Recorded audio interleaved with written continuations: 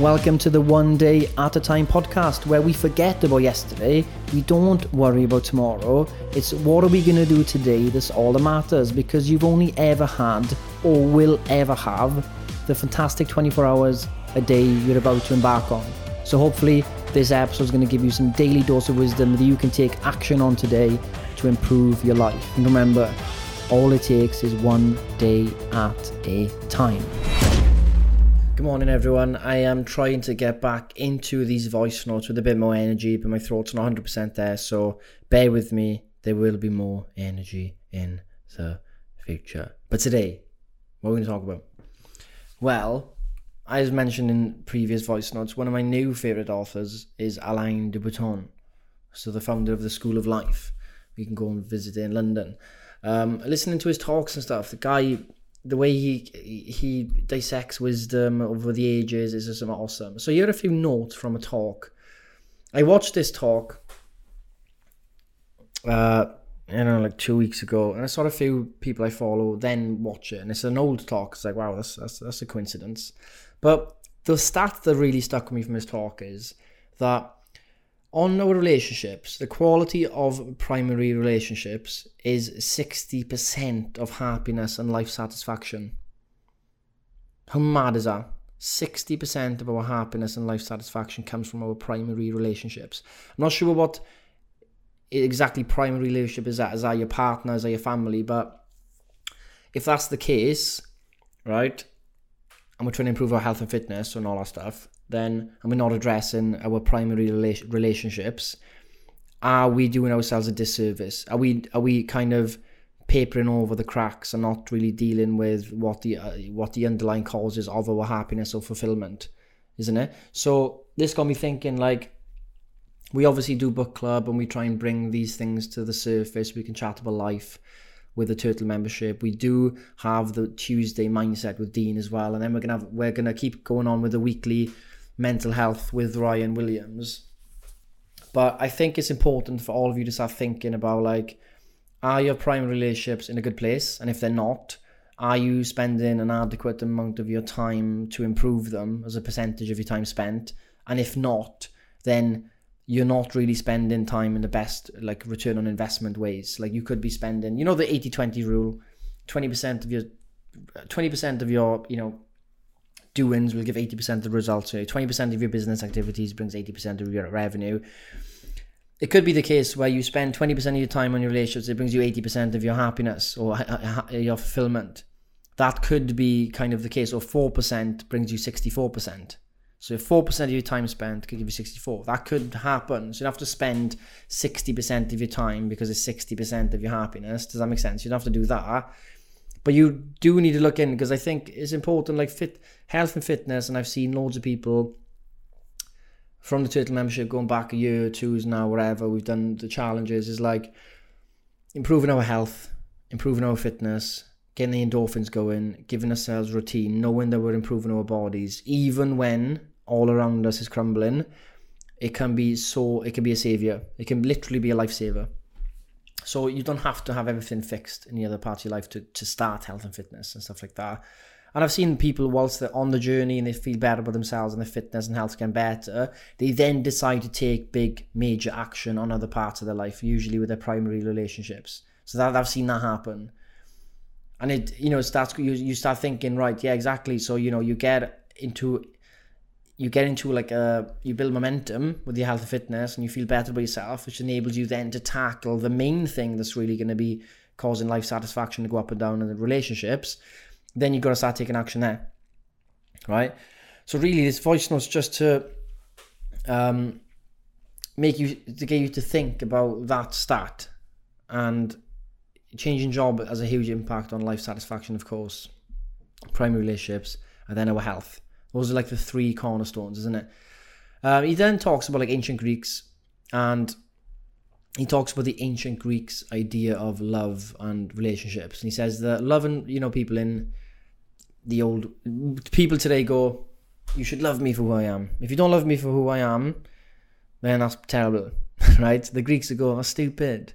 No, we should both be changing with each other, helping each other, improve each other. That's what we should do. We should love and relationships like a classroom. We should both be teaching each other and helping each other along the way. And we should be changing, of course. We're changing all the time, either for good or bad. That a very different definition. They didn't go into it going, you need to be exactly perfect. And if you want me to change, then it's terrible. That's really bad. And they think it's toxic, and they. Right, so that's another thing he brings into this chat. And it's like, guess you're thinking different, right? Okay, well, yeah, that makes sense. And he says, and it's easy for us to think that we're too selfish, but in fact, most of us aren't anywhere near selfish enough. We're not used to putting our own needs, wants, desires center stage because we're good. People. So if I dared to be more selfish, I would what? How would that change your life? If I dared to be more selfish today, if I dared to be more selfish in my life, what would you do differently? Answer that question. Think about it and answer it. I think this is all links in, like, we're not the thing with Turtle and stuff. We're not dull. We're not stupid. We're like, oh yeah, everything's about being fit and getting some biceps, and then your life's complete. We know that the reason people are coming to improve their health and fitness is because more often than not, they're not happy with their life at all. There's things wrong. They need some kind of direction, pathway to go up. And then once they've been given that direction, they then start taking it on themselves, and they bring other people on there with them. They support other people. They become new guiding lights for others, friends and family. And they make decisions they never thought they would be able to make because there's this new confidence. So we know this is the journey a lot of you are on. And we're not going to, and I know we need to actually help more with these things that are outside of the fitness realm, not just talking about fitness and stuff. We need to actually, like we're doing the mental health stuff with Ryan Williams, who qualified mental health nurse for over a decade, right? We're not going to mess about these things. They're very serious matters. So this is just for you to get thinking. It is important to get thinking about these things. And if you do want to chat with Ryan and stuff like that, great. And if you've got any ideas for how we can improve the membership, do we need to bring in we don't need to bring in relationship counsellors, but some sort of dialogue about things that are, outside health and fitness in a more like specific sense, like a relationship sense in terms of friends, family, partners. Like that could be a very specific Q&A. Do you know what I mean? Obviously that's what therapy's for, and if you can afford to go to therapy and do it, great. But in reality, a realization I had the other day was there is only self-therapy, isn't it? So you think about it. You speak to a therapist, they listen, isn't this lovely? And they go, can you clarify what you meant with that? All right, but you just said earlier that. So do you think that contradicts that? And then you go, yeah. And you're like, actually, they just make you realise things yourself. Right? If you think about it, it's all you coming to realizations through their guidance. In the therapy I've even been in and stuff like that, that's kind of what it looks like it is. So we can become our own therapist over time once we can look at our thought process and pick out things. Most of us, it's very hard to do this because you need a lot of self-awareness and a lot of time and patience, but someone else doing it for us is really helpful because they got the professional background as well. But ultimately, we want to get to the point where we can be self-therapy. In CBT, you can do a lot of these tools that you can do these things yourself, and you can journal yourself, and you can do a lot of these things. And obviously, I'm talking here about like what's the word? Moderate cases, extreme cases. Of course, you're going to need professionals there majority of the time, right? You can't just say do self-therapy, happy days, easy, or well done, Scott, great advice. What I'm saying is that therapy is a way to self-therapy because you have to help yourself for it to work. You have to come to the realizations yourself. You have to want to improve, or you must want to do X for anything to work. Because if you don't want to do anything, even if you're the best therapist in the world, it's not going to do anything. It's not going to do anything for you.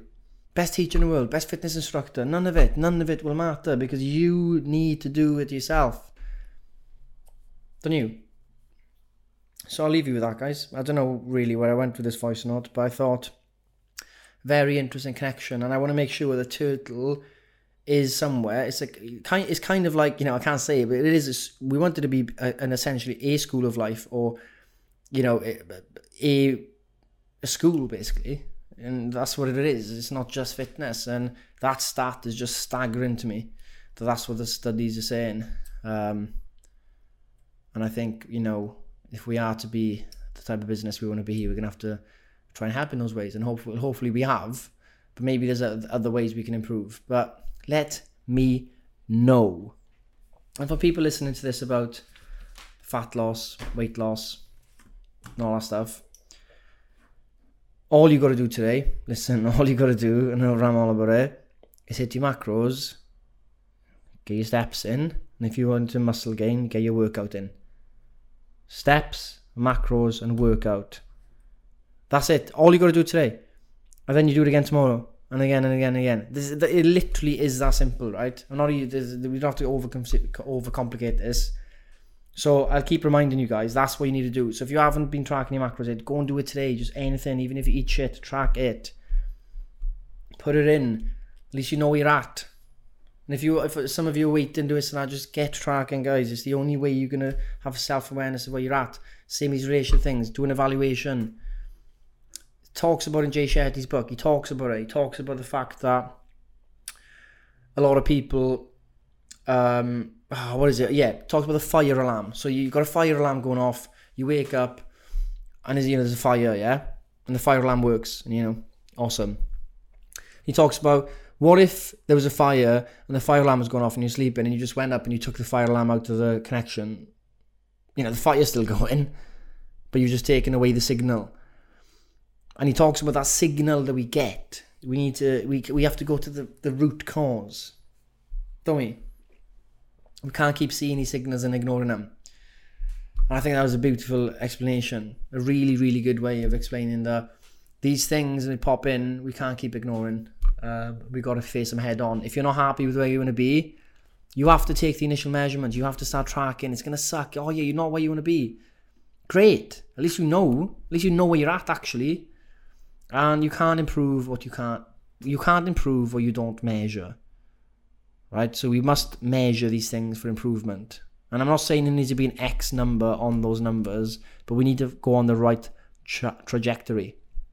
That's it. We need to be on the right path. That's all that matters. Whatever path we're on, wicked, we're on that path. And Alain de Botton, in one of his books, says it brilliantly. He says that insomnia is thoughts you've had in a day ignored.